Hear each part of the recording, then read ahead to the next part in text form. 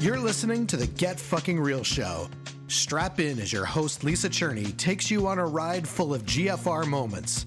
From powerful messages to exclusive interviews to untold stories of super shitty moments before big successes. And even real-life confessions. Lisa's been mentoring millionaire entrepreneurs for over 20 years, coaching top coaches and tapping her mighty woo-woo side to mentor the best of the best spiritual peeps.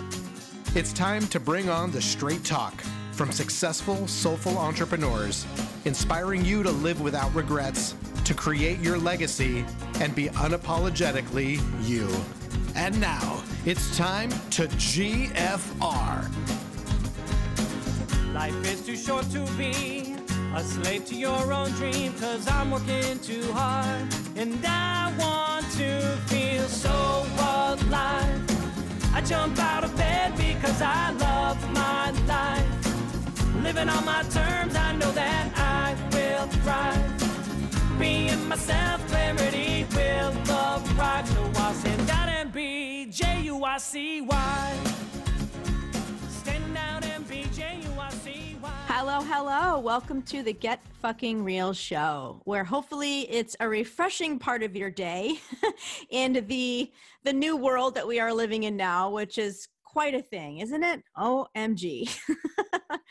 Well, this show, I intend to feed you in maybe a different way than other things are that you might be tapping into, because this show, the theme is about knowing your limits, which is kind of a contrary story to what we've been inviting to do during this time, which is really to evolve and grow and, emerge and, all of these awesome things that I totally believe. And it's what my other episode before this one was about.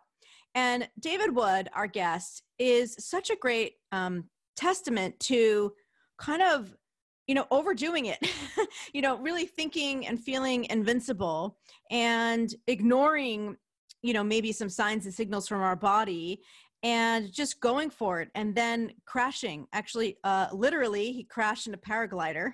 Yes, I'm not kidding. And from his body crashing with debilitating panic attacks that first happened when he was visiting India to actually on a spiritual quest. And that's what the spiritual quest gave him, was panic attack. So I am excited for you to meet him. It's a really fun conversation.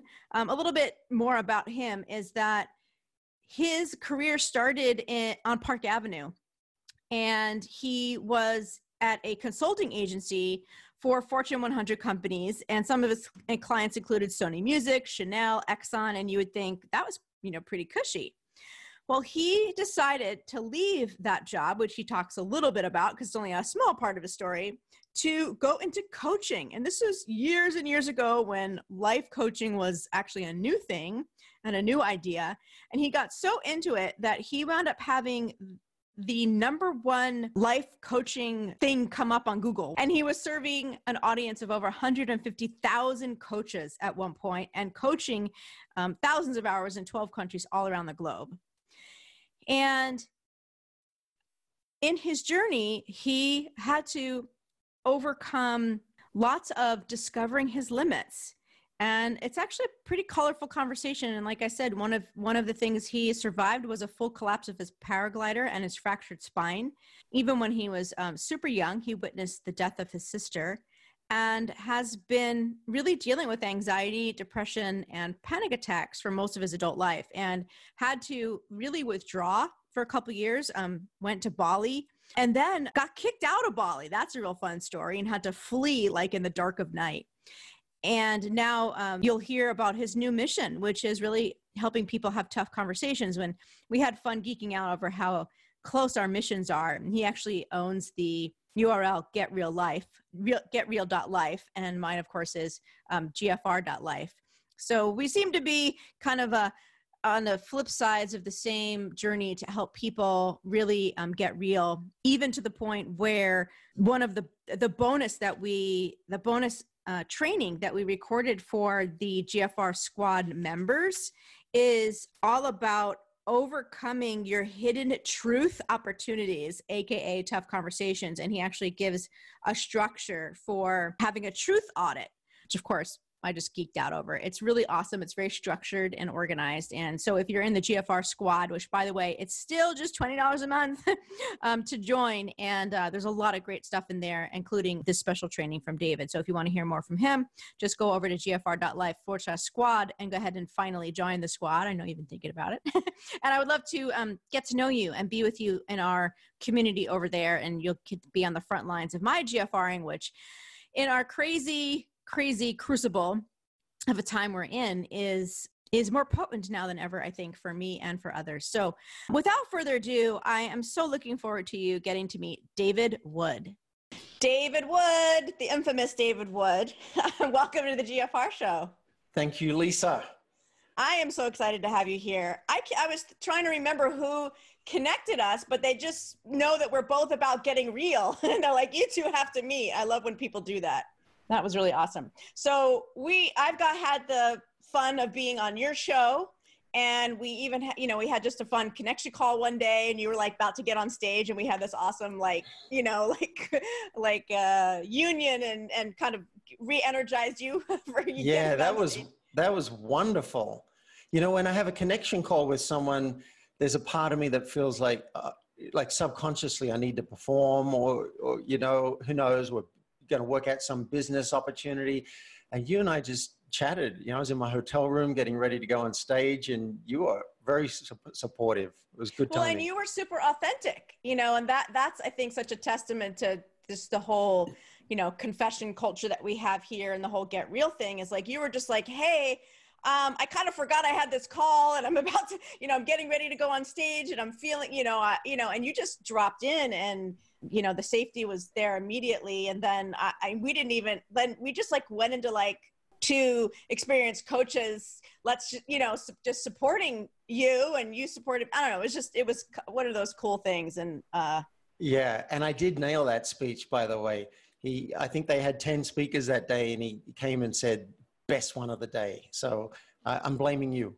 Okay. I will take that blame, David Wood. I will take that blame. That's awesome. I loved it. I love it. So, and I think it's so relevant to where we're going to go with this interview, which is how you've recently reinvented yourself in the last, I don't know if it's 2 or 3 years.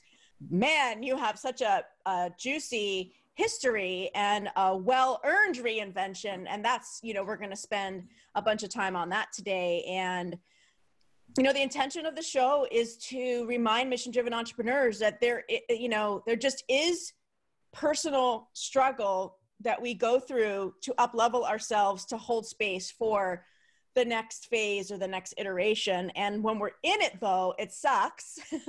And my hope is that this show is sort of a constant diet of you can do it. It's okay. If they could do it, you can do it. No big deal. You could do it. I just want it to be this not so subliminal support system for them. Okay. So let's go to your before, way before. So you had a real job, quote unquote, corporate job. And so I want to hear about what that was and then what led to shifting from that corporate job. And I just want to give everybody a heads up. This is chapter 1 of a 4-part story. So if you think we're going to talk about going from corporate to coaching and then, voila, we're here, you are in that's for a not treat. It. Yeah, there are going to be some hiccups along the way. All right. So take us back a bit, David Wood. All right. Well, at the age of 23, I asked my boss in Australia if I could get a company transfer, because I'd traveled the world. Australians, it's almost a law. Australians have to travel the world for a year. So I'd done my backpacking, and I said, I can't afford to keep traveling. Can I move to another country and keep working? And by a miracle, I got an interview with the New York office, and I had a ponytail back then. And, they wanted to send me to big name companies, and I had a ponytail, and I'm kind of like, I'm so good. I can have a ponytail and still be successful. Well, it took me a while to realize that they were only sending me to Sony Music and Chanel. They weren't letting me see the other clients, but no one was really telling me. And finally, someone said to me, "You're an idiot. Be successful in spite of something that matters, like always telling the truth. Don't be successful in spite of having a ponytail." I cut my hair the next day. We should rename this episode from ponytail to something else. Yeah. So, and then I started, going to Ford and Exxon and working with some really big names. So I was like, this is great. I'm 23. I'm a consultant. I've got my own office. I'm going to huge names, but I wasn't happy in my marriage. And someone suggested I do a personal growth course. And I'm like, okay. And what I went the along. F is that? Well, I went along and checked it out. And I thought I could use I've never done anything like this. I could use something like this, but they all wore name tags and they all smiled way too much. So and I'm like, this is creepy. I don't trust you.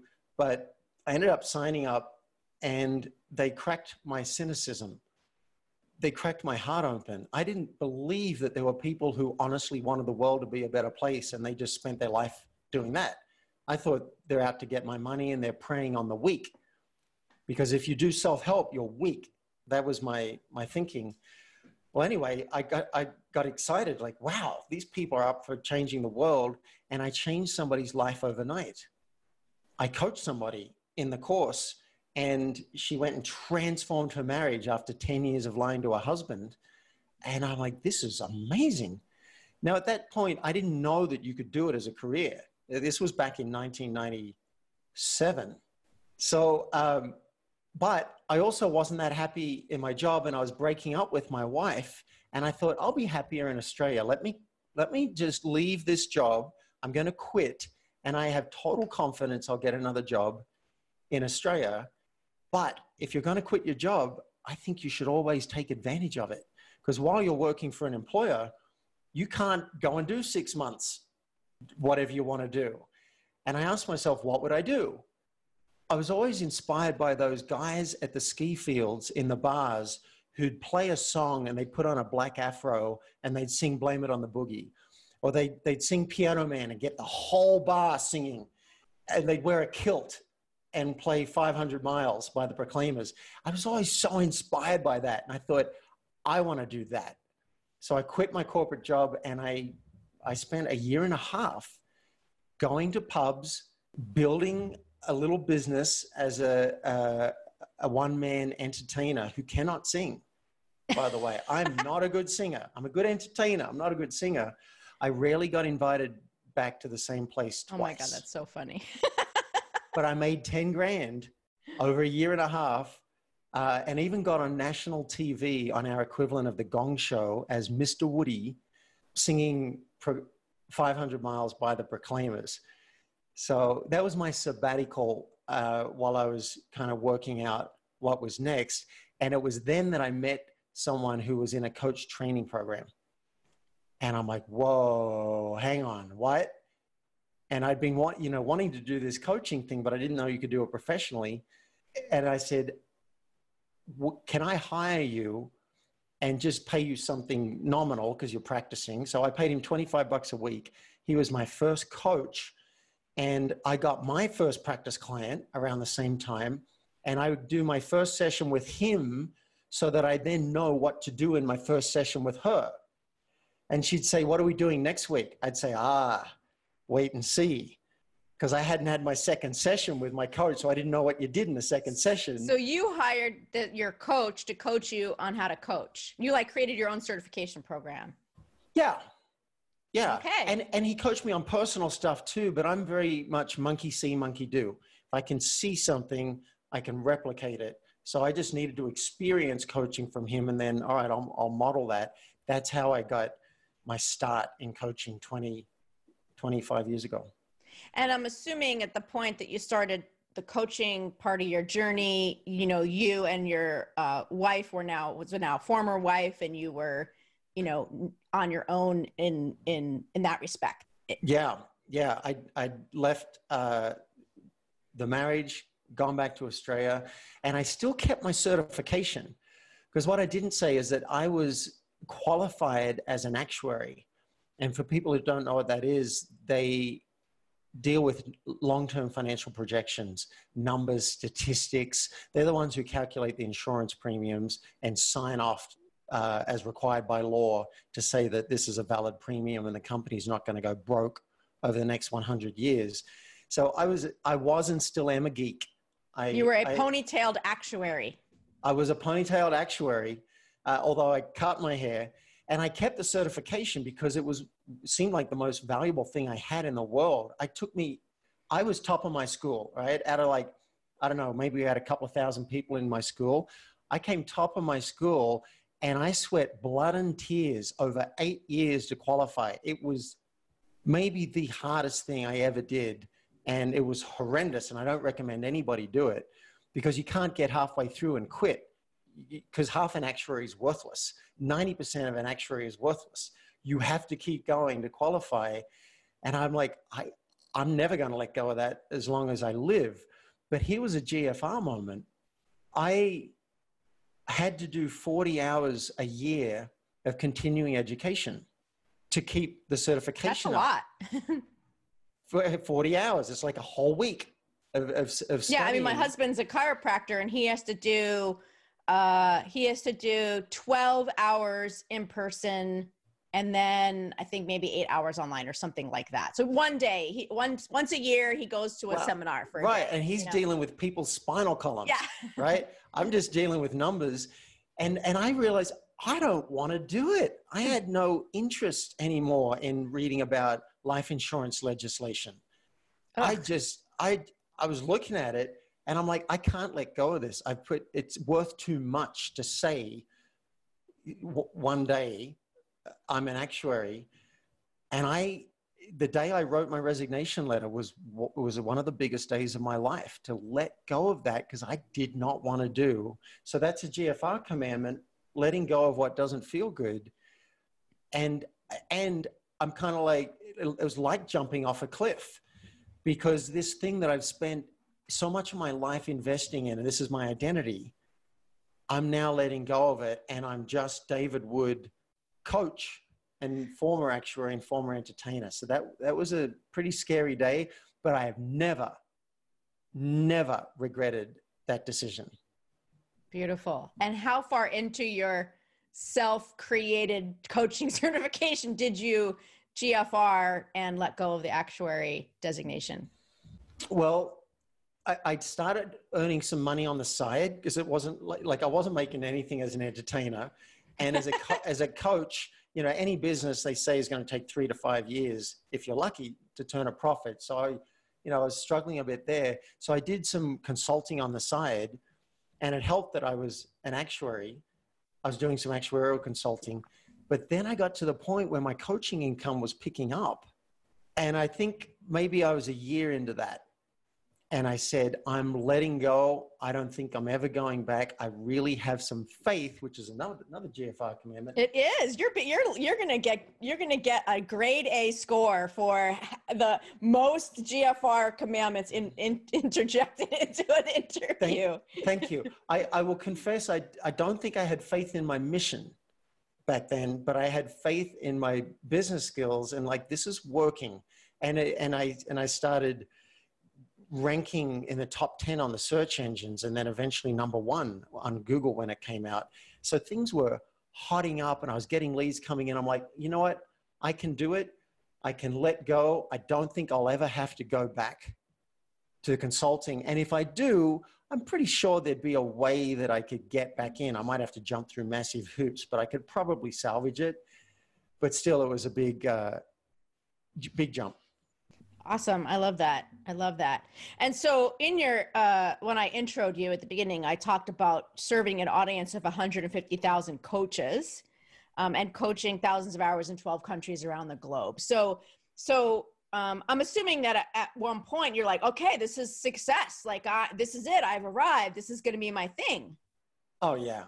Yeah. I was, I got to 6 figures, which even today, if a coach breaks 6 figures, that's huge. But back then that must have been like 2001.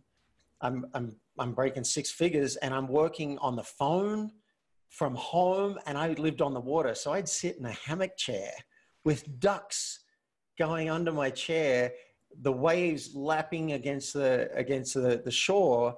And I'd be coaching someone in Brazil about what she's going to do about the riots that are breaking out in her city.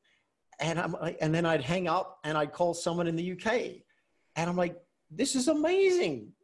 Now it's not that big a thing, right? Like virtual, I mean, still it's the holy grail to a lot of people and it's more common. But back then, before the 4-hour work week, this was amazing. And by the way, I didn't have a 4-hour work week at all. I was only coaching 2.5 days a week. But as you can probably relate to, I was spending the rest of the time building my business. Yes. I was writing newsletters. I was doing SEO, search engine optimization. I was starting to get into speaking. I was building the engine, which is really fun for me. Yes. Awesome. Yeah, I could totally feel it. And it's kind of interesting because what you're sharing sounds so familiar in terms of what is put out as the Holy Grail and still to this day is the, the carrot that's dangled for many folks that are going into coaching. And now there's 15 types of coaching, nutrition and, whatever else, health and all that. Right.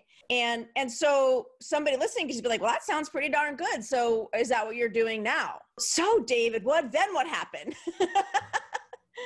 Well, I was doing pretty well. And then I ran into some health issues, which I didn't really know I had.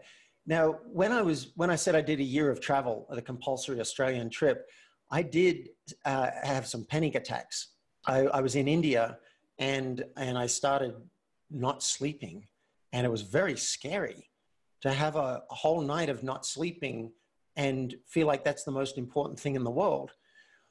And so I kind of freaked out way back then. And then the doctor gave me some medication. And after 2 weeks, I kind of got, went back home, got around friends and got more stable. I'm like, all right, I'm pretty good. I didn't know what had caused it until later in life. But then I go to India again because I'm a go-getter. And I had this viewpoint that I could do anything. And I thought, I got to go back and face India. So I just met someone I was really into. I was looking for monogamy because I said, I'm done with polyamory and open relationships. I want monogamy. And I met this super hot young woman who was very flirty, and we had a date. And during our date, she said something about her surname or whatever. And I said, when were you married? And she goes, were? I'm married, right? I said, no. She's like, is that a problem? And I had to really look at it. And I said, well, I'm looking for a partner. So at some point this is going to stop, but I'm happy to date you and see you while I'm looking. Yeah, not the smartest thing in hindsight, but I thought I can do that. Anyway, I go to India. I have panic attacks again. And it might be hard for someone who's never had panic attacks to understand, but it's like your body's attacking you from the inside and you have no control over it. There's like an enemy you can't address. And I'm just feeling so bad. I have no words to describe it. I just felt bad. My head feels horrible. I'm having trouble sleeping. I'm there to do some guru course. I'd like to sit with a guru to become enlightened. And I took the maximum amount of sleeping pill. So it's midnight.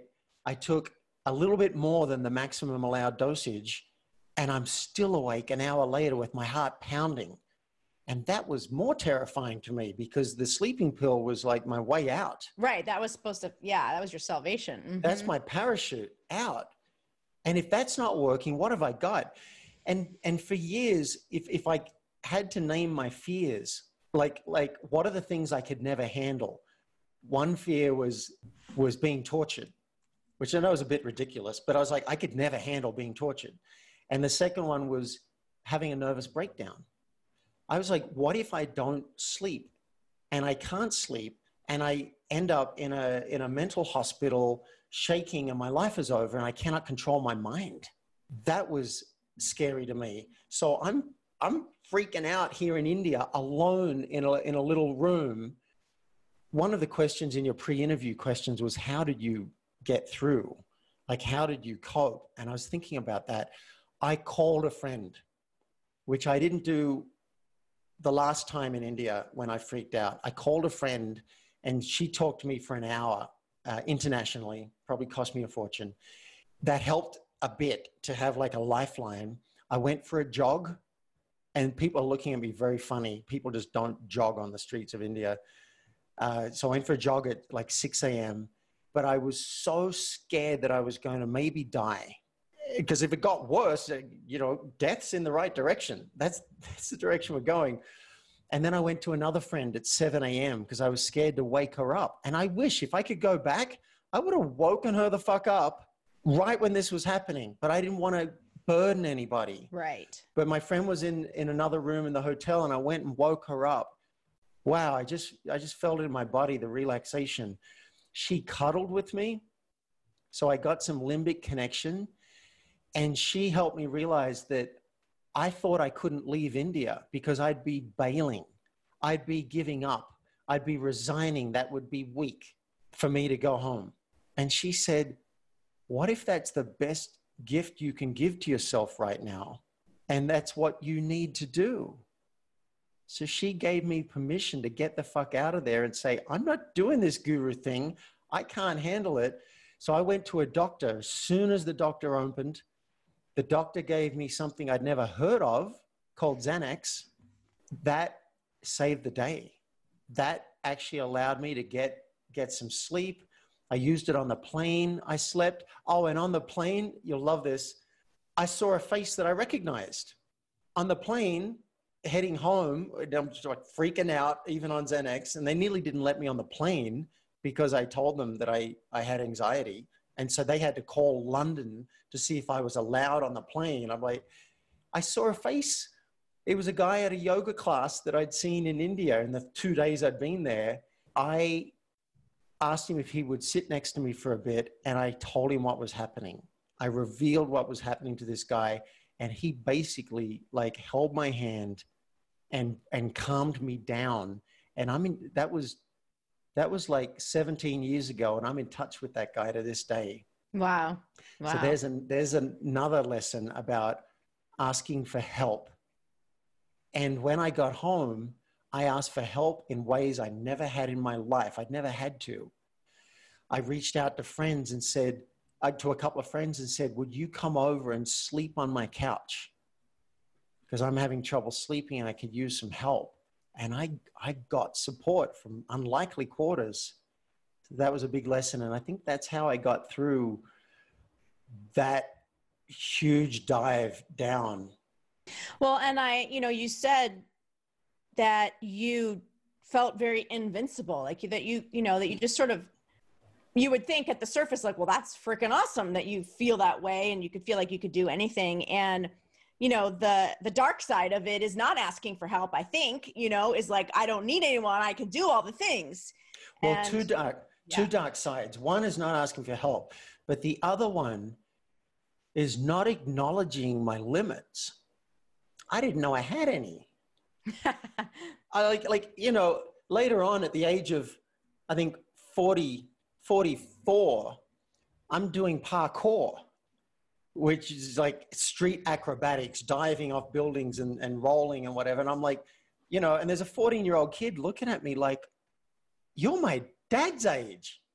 He couldn't get his head around it. I'm like, age is just a number. What are you talking about? Well, I went to hospital in an ambulance from that one, and I learned that the body doesn't heal as well. I got some limits.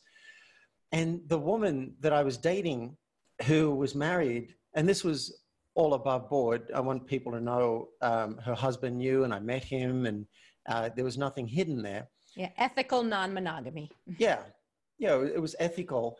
But I fell in love with this woman. And looking back, one of my mistakes was dating a woman who wanted out of her marriage. It wasn't a stable situation. And a year later, I went a year without medication because I had learned to take medication. That was another lesson. Sometimes you take the medication. And then I thought, I need a year off medication to see what happens and see if I can do it and heal myself naturally. And I did it. And it was a very powerful year because it taught me that I can have the ability, but then I stopped sleeping again. And for 3 or 4 weeks, I was getting 20 minutes of sleep some nights. Oh my God. That sounds like torture. So your fear of being tortured, that's torture. You're right. It was absolute torture. But I was so spiritual warrior at this stage. Some nights I'd get 3 hours of sleep, but it was so broken. Like I'm half awake, I'm half asleep. And then when I jolt awake with adrenaline shooting through my body, and I'd have dreams of like planes attacking me and kamikaze coming and crashing into me. I was trying everything. I was doing some therapy and I was jogging every day to get the physical, and I was eating well. And I'm like, I'm going to heal this naturally. And I had a doctor friend begging me. He said, your brain chemistry's out of balance. Just take something to get yourself back into balance. You can still do all that healthy stuff. I wouldn't listen because I was like, maybe I needed to find my limits. Yeah. I mean, there's definitely a through line, which I'm sure yeah. Like, and I'm also want a presence that you're coaching, right? So you are having this personal journey of testing your limits, realizing you have them, but sort of testing them, like, where are they, and asking for help and breaking new ground with asking for help. In the meantime, you're coaching other people. And, from what I know, our personal journey impacts the way that we're showing up for people, particularly in a coaching relationship. So I imagine that this whole time you're like infusing the coaching, relationship and the marketing with like, I'm going medication for free for a year, or, or I'm going to heal this thing, or, so was there like a public part of your journey, or that, that this was impacting how you were showing up for your clients, or was it just all in the background and you were hiding? I think it was more in the background. Some good advice I got once was don't share your wound while you're still bleeding from it. That's a good one. Yeah. So I don't think that was very public at the time. I was still reeling from it and trying to work out how to handle this. Yeah. But, so then there's like the flip side is then for me, I feel a little out of alignment or a little not authentic because I'm holding space for other people and their great life. And meanwhile, I'm struggling. So I don't know if that. I don't know. Even when I'm struggling, I somehow seem to be able to show up for my clients. So I don't remember. There might have been, some misalignment, but when I'm dealing with something, I won't usually share it until I have a bit of a handle on it and I can share the lesson with people. So anyway, and the through message, the theme, which I still hadn't spotted, was that I'm dating a married woman, and I hadn't put all the pieces together yet, but it makes sense later because I'd actually bought her a ticket. So I bought her and her husband a ticket so that they could go and travel together because they didn't have much money. And I thought, I'm going to lean into this instead of resisting it. And that's when I stopped sleeping, but I didn't put it together. So then I go into this deep depression, which I didn't know what depression was until then, but I was exhausted all day and I was wired so I couldn't sleep. If I could have slept 8 hours a day, then that's the way I would have passed the time. But I'm exhausted and can't sleep. It really was another form of hell. And by the time you get so bad that you decide, okay, I'm going to go on antidepressants, you've probably left it a bit late because the antidepressants can take 4 to 6 weeks to kick in. So now I had to deal with another month of what I thought was too much to bear. And that's when I put it together. And it was actually a general practitioner, just a regular doctor. I went for something else and I mentioned the fatigue and he said, is there anything in your life that might be disruptive right now? Well, yeah, I'm dating a married woman and I want her to come and be with me because I feel like I really need support. And she says she can't come right now. She needs to attend to her marriage. And he said, that'll do it. That was it. Like, that was like, I'm like, 5 minutes of counseling. Yeah. He just offhanded. And he was actually like writing the prescription at the time. He just said offhandedly, yeah, that'll do it. That'd cause depression. I didn't know. And I didn't even know fatigue was a symptom of depression. So I was like, oh, wow. And then I'm getting a massage from a woman, and sometimes masseuses like to talk and they do a bit of counseling, and, you know, and she just said, who else in your life was never available in the way that this woman's not available?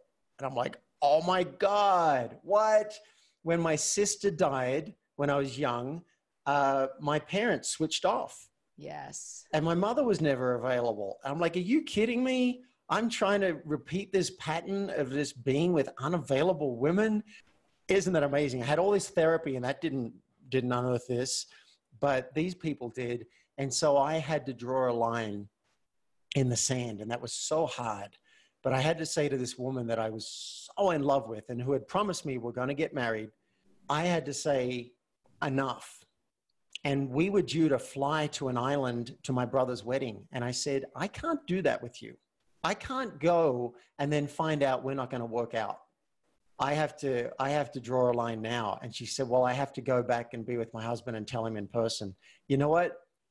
She never did any of that. I broke up with her 4 times because each time she would know what to say and do to get me back. Finally, that was so hard for me to learn the hard way that I'm getting played and I'm getting sucked in, and here's my weak spot. So I learned a lot. Especially when you don't see yourself as having limits. Yeah. I can handle this, open heart, all of that. So I learned some humility. I learned that my body has limits. I learned my psyche has limits. I learned to have some compassion for the parts that I don't fully understand. Like apparently losing my sister when I was very young has created a fear of abandonment. That seems a reasonable story. So yes. I've learned that now. So now I'd like to say I don't do poly, but I do it. If I am going to do it, I do it with my eyes open and I'm much clearer about my needs.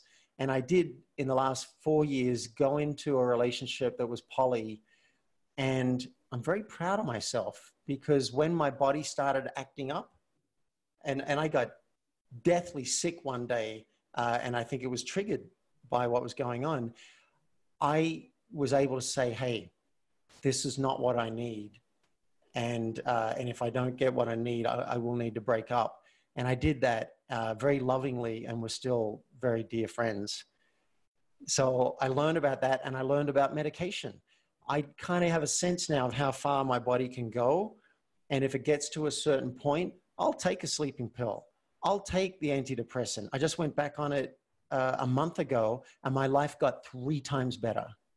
I'm not kidding you. I went through 8 months of hell just recently because I'm like, I'm doing it again. I'm going to get off the antidepressant and do ayahuasca, the jungle medicine. I'm going to do kambo, the frog sweat that has you throwing up and vomiting and just miserable. I'm going to do these things to see if I can heal. The spiritual warrior in you. The spiritual warrior. And like, what if this is the healing thing that changes my whole life?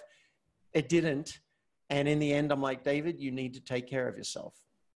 You need to know when to be the spiritual warrior and when to have a bubble bath. So I'm doing so much better just going back on the damn medicine. Bravo. Bravo. Like seriously, bravo. Especially, I'm so glad that you're a man giving this message because I think it's even more profound and more impactful, especially the bubble bath part. You know, that it's okay to have limits and to ask for help and to go on medication when we need to, and to, you know, it's just, there's so much in your story that is so important, and you learned it the hard way. And maybe somebody listening might be like, fuck, okay, I need to go back on my antidepressants. I don't know why I was trying to, you know, gut it through, even if it's just for a little, you know, like somebody's going to hear something in this that's going to give them permission, is a big part of the show, is going to give them permission to do what they need to do to take care of themselves.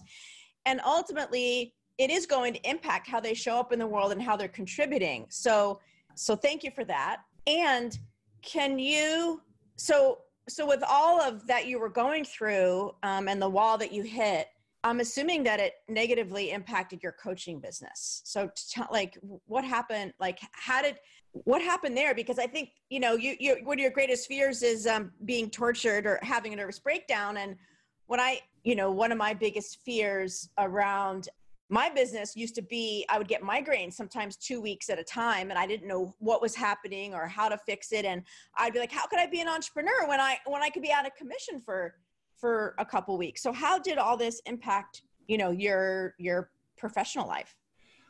I don't know that it did.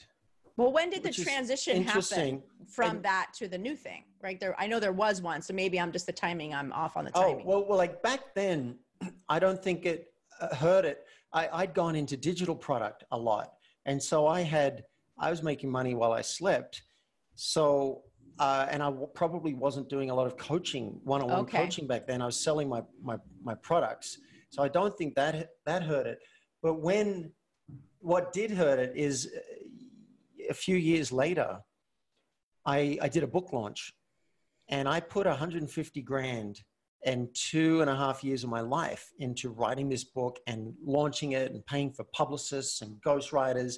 And I'm like flying interstate to be on national TV, and I'm doing all of this stuff and build up this huge launch to one point in time when the gates would open and people could buy my training. So I gave away the book for free, and we raised $60,000 for Sting's Rainforest Foundation and did this great campaign. I was so on fire with this thing. And the day that the thing launched, the moment that it launched, the fucking server crashed. Oh my gosh. What makes me really angry is I had paid for server reinforcement so that it doesn't crash. Yeah, and you had thought of all the contingent, you had thought of all of the scenarios. There's a company that does this to make sure that when the server's hit with this massive load, it doesn't crash. It crashed, and there was so little money made. And that was where I was going to recoup all of this thing. And I remember falling to my knees and sobbing in my bedroom at the release of tension, I assume, that built up over 2.5 years, and just the expectation. Yeah. And I was burned out at that point, probably from pushing my adrenals too much. I didn't really know. I'm still learning how to slow down. And I've been saying for 10 years, I want to stop helping coaches with their business.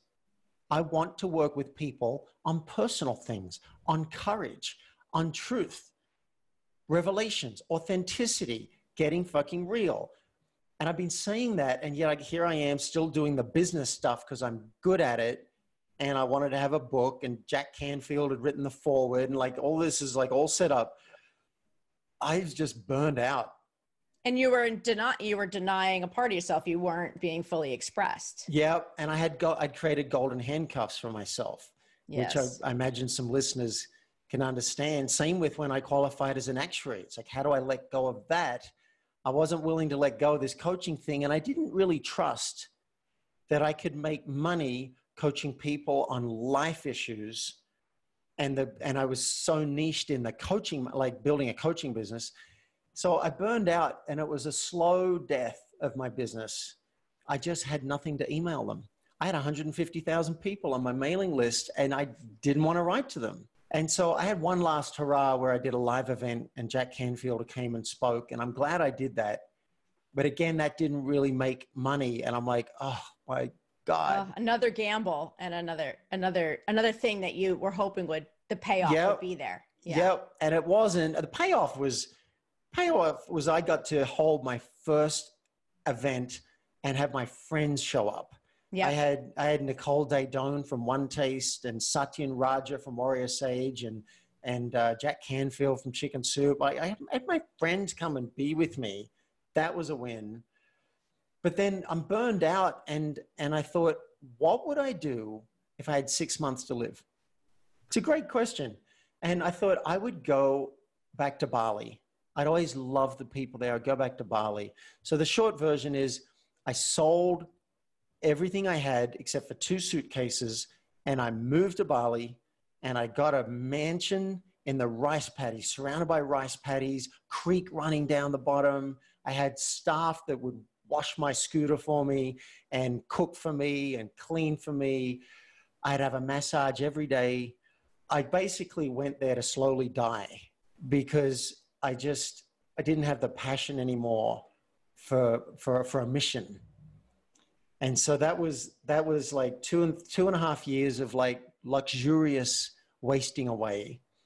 And that's when I had another GFR moment, when someone came with a badge to my door, flashed a badge, and spoke to me in rapid Indonesian and said I had to appear for an interview with immigration the next morning because they said I had been advertising a room for rent. And now in any other country, no one cares if you're renting a room and you don't have a work visa. They don't actually consider that making money. But in Bali, they do. It's a big deal. And I understand it because you're taking away work from locals. Anything you do that brings in money, even if it's subletting a room, I went into panic. After being there 2.5 years, this happened one day. 2.5 years. Yes, I've got this life set up. I've got a cat that we rescued from the rice paddies. I've got friends. I've got this life. And my little Airbnb thing on the side was covering my rent. So I'm living rent free. So that was now my you said business. I went there to slowly die, or I was wasting away. What did that? Because it doesn't sound like you were in that same frame of mind when the police came to your door. Like that somewhere along the way you decided you wanted to live, or that you like maybe this was your life. Or it wasn't like I wanted to die, but I was kind of tolerating. Like I'm in paradise, but I'm still kind of struggling with just enjoying life. I wasn't, I still had a lot of fatigue. So illuminating, right? Like wherever you go, there you are, right? You think like, I'm in fucking Bali, I'm being waited on, I'm in a mansion, and I'm still. Right. I was good for a while, but then, you know, I played video game at this one game. I played this one game. Should we even mention the name? I probably shouldn't, but I will. This one game, this game is called StarCraft 2. And for people who aren't into video games, know that in Korea, StarCraft 2 is their national sport. They have planes, fleets of jumbos with StarCraft images and characters on it. It is a whole thing. And when I downloaded it in Bali, I said out loud, I give myself to the game. Oh boy. Because I know myself and I'd been addicted to it before and I can't play a little bit. So I said, I give myself to the game. And I played 8 hours a day for 8 months. Oh my God, David. Yeah. I tell you what, part of it was, I had another interview with one podcast host and he goes, awesome. I'm like, dude, I love you. So part of it was cool. You know, if you combine adrenaline with alcohol. Cool for, you know, maybe a month or two, but 8 months. I know it wasn't healthy. And so I was wasting away in many ways. And sounds like you were. Yeah. But then I have an interesting life because I also was dating a tantrika. I fell in love with a tantra teacher and yeah, she's concerned about me, but they're in Bali. But then I'm also doing this tantra course, and I would go once a week and cuddle with men and women to reset my limbic system. So it was a whole mix, but I didn't have a mission, Lisa. I was missing a mission, and I really need a purpose and a mission. So this guy shows up, and now I'm in panic because I don't know, should I be on a plane out of here, or is that overreacting? Is that just stupid? And so I went into war mode, and I'm really good in an emergency. I'm someone you want in your corner. I called a friend and said, I need you now. Come over now. So she came over. She's ordering food. She's trying to get my cat from the rice paddies because the cat isn't allowed out because it's been attacked by a dog. She's looking at flights, and I'm trying to get in touch with lawyers. And I found out that there was a chance that I would go to jail for renting a villa. Like they can hold you in jail, possibly as long as they want, while I'm negotiating a bribe.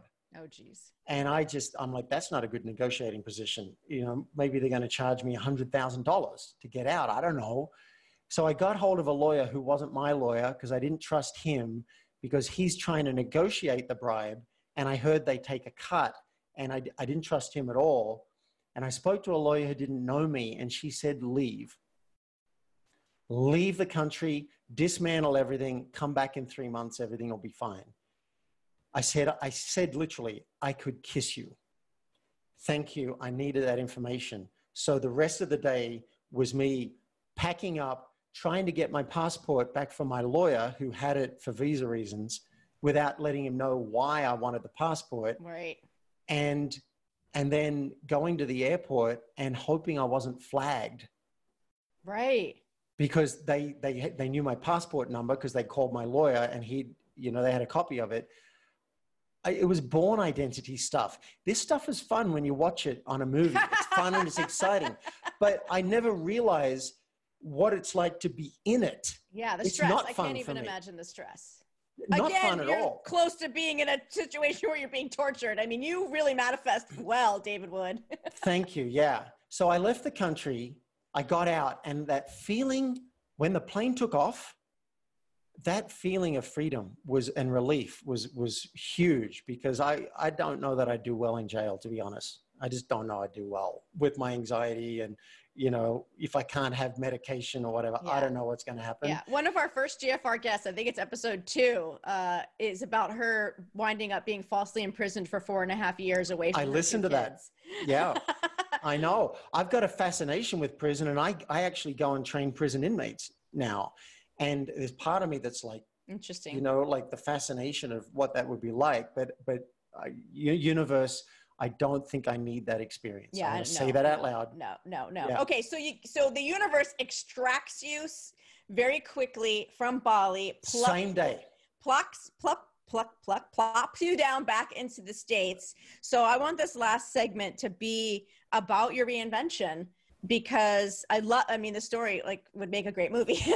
There's so many different chapters. Yeah. So much of, there's just so much that you shared, that you learned about yourself along the way, and the fears, and how it manifests in your body, and learning your limits, but feeling like a spiritual warrior, and all these ways that these decisions we make about ourselves, and then to be challenged on that and to rearrange. And so now you're back in the States, and I would love to share with the listeners sort of like, from what you're doing now, how did all this serve you in the reinvention and what you're doing now? Yeah. Well, I couldn't go back to the States because I'd lost my green card having been in Bali so long. So I forget.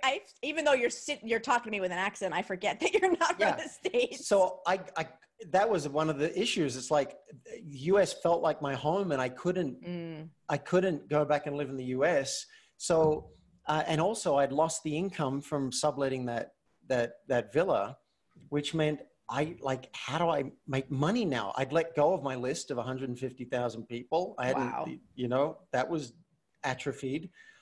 And I'd let go of my coaching clients because I'd relied on the digital income, and then you have to maintain that stuff.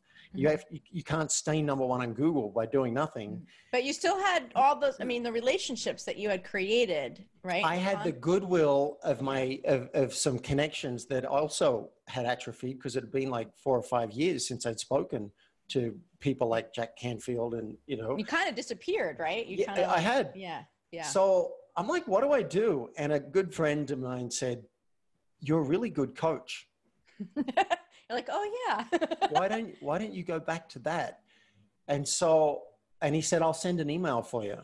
Nice. And he's got a huge email list, and I'm like, wow, I'm not going to let that pass. So I jumped on that, and he did end up sending an email, and that one email brought in $60,000 in client revenue. Wow. So I'm so grateful to him. And I had to look like, if I'm not coaching coaches, what do I do? And I had to start from scratch. And it took 2 years to settle on a niche. And I realized I want to work with people who are not struggling financially, because then they're having trouble paying their coaching bill. They're successful in many areas. They identify as a high performer, because that's how I identify, and it's fun for me to relate with those people. And they could use some help, partly in their business or career, because that kind of pays the bills. They can justify it financially, and I'm great at that. But they also want help in speaking more truth, in their leadership skills, their communication, their collaboration, their managing, they're maybe with their kid. They want help in that area so I can do the life stuff that I really want to do. And now 2.5 years later, that is what I'm doing. I'm now coaching in the corporate market. I've got some vice presidents. I just did an interview with a VP at Warner Brothers on the impact coaching's having with her. And it got me to the place I've been wanting to get to for 10 or 15 years, where I can speak about truth. I can speak about tough conversations. We can still cover business stuff. I'm not going to throw that out, but we can do both. And I didn't know that that was possible. And I feel on mission. I love doing interviews like this one. And I'm loving my clients. And a school principal has just hired us to fly to Virginia and train 60 teachers in tough conversations so they can transform the culture and have that ripple through to the kids. I'm like, now I'm on mission. Beautiful. Oh, I get the chills. I got the chills. It's so profound. And, you know, and this is why whoever put us together because, you know, I have a 20-year career too. And I was focused on marketing and selling and leveraging and all these things. And now I get to focus on the part that, you know, I always enjoyed the most, which was how are you getting in your own way that's keeping you from doing the sales and the marketing and all, you know, and all the things. And really helping people to GFR about that, because that's really ultimately serving their mission, you know, and their own personal growth as well. So, yeah, you know, we're both getting to play in the sandbox, you know, in the way that we want, but it's like, we don't forget about, like, I'm not talking about marketing and selling and leveraging and your business model, but we're for sure making that, you know, the being happy and feeling good part of it is the priority, and then how that informs the rest of it. Yes. So, and I'm still tempted towards the dark side. Like, seriously, if I just wanted to make money coaching, I'd probably coach on productivity because I'm good at it. It's the low hanging fruit. Most people's minds are like a monkey on crack, and I could help people get twice as productive, and they'll pay for that. But I'm not that interested in it. I'll talk about it for 5 minutes. I don't want to spend my life on it. So it's taking some faith. This is another GFR commandment. Yes, it is. Have faith in yourself and your mission. Have faith in yourself and your mission. Number 6, what would I do differently if I had faith in myself and my mission? Yep. And so I have faith that it's right, even though I think it's a bit harder to sell. It's right for me to speak about tough conversations and truth and authenticity, and that'll flow out, and I'll still find the right people that I can help. Maybe I do help them on productivity, but I don't want that to be the flag that I fly. Yeah. So when you say I'm tempted by the dark side, define the dark side for you. Just going straight for money. Okay. You know, that's a bit of a dark side. It's so tempting. I know I could rock it out, and it's still valid. Look, if I was coaching myself, I might say, you could still do it, and that could be the flag you fly. And then when they come in, you'll find out all these other things that you can help them with. So there's that, but it doesn't. It still feels like a compromise, though. You still feel like truth. Yeah. Truth is one of my highest values, and then daring as a close second, as you might have gotten from this interview. Daring and leaning into your fears, and truth telling takes a lot of courage. So they oh my together freaking very well. God, yes, it does. It takes enormous courage. Enormous courage. Oh my gosh, David Wood, we could totally talk for another 8 hours, just like that video game. I could, it's super fun talking with somebody who has, the life has put you through the paces to get you here, for you to resist the temptation of the dark side so that you could hold space for transformation around tough conversations and people being real in that way. And that you're holding yourself to a similar, integrity there in your own personal life. And I feel like ultimately that congruence is going to keep the panic attacks and the depression, a lot of those things, at bay. Yes. And the realization that I need to take care of myself and not always be the warrior. So going back on the antidepressant a month ago was just one of the best gifts I could give myself. I'll still, it's a dance. Yes. Right? I went off for 8 months to try some of the more natural methods. And it's like, okay, that didn't do it. Come back. You got to know when to pull out. And I think I pulled out at the right time. I didn't let myself. Yes. get down into the deep, dark depths where it can be really bad. Yes. And I think it is a dance, we had a prior guest a couple episodes before yours, that's Anna Reichenbach, who is one of the founders of hoop dancing. And she talked about, we said, okay, we're not going to talk about one, that she got to one pinnacle thing, which was one thing she did share was pretty profound. But she's like, what about we talk about the one I had last week too, And so we just said, yes, let's let the theme of this show be that there is multiple ups and downs. We don't need to end on a high like you're all fixed. And so I really appreciate that. I was just talking about that yesterday with a friend, how, I want to be at a certain frequency. And she said, well, frequency is like waves. It's like a radio wave. So there is still some variation within the frequency that you want to be in. So, yeah. And I think that actually brings more comfort than anything else. Agreed. All right. So final thought from you that you think the listeners need to hear as a nice exclamation point on your story. Work out for yourself, and on a case-by-case basis, if it's time to take a bubble bath or jump off a cliff. And you mean jump off a cliff like in a skydiving kind of way, not in a in a good way. Like take a risk, right? And be the warrior. So if you're feeling a bit complacent and stagnant and bored, all right, go and find your edge and ride it.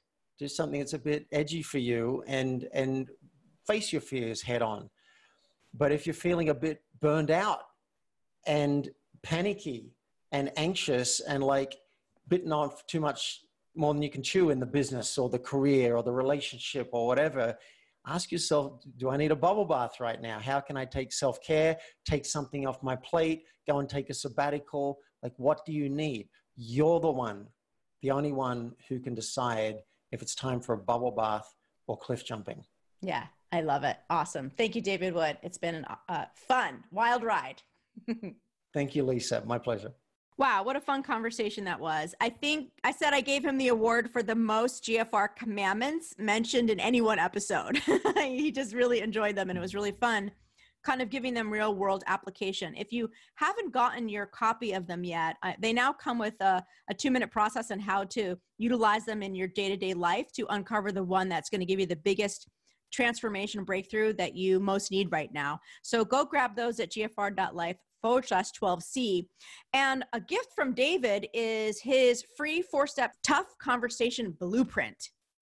And it comes with a tough conversation worksheet.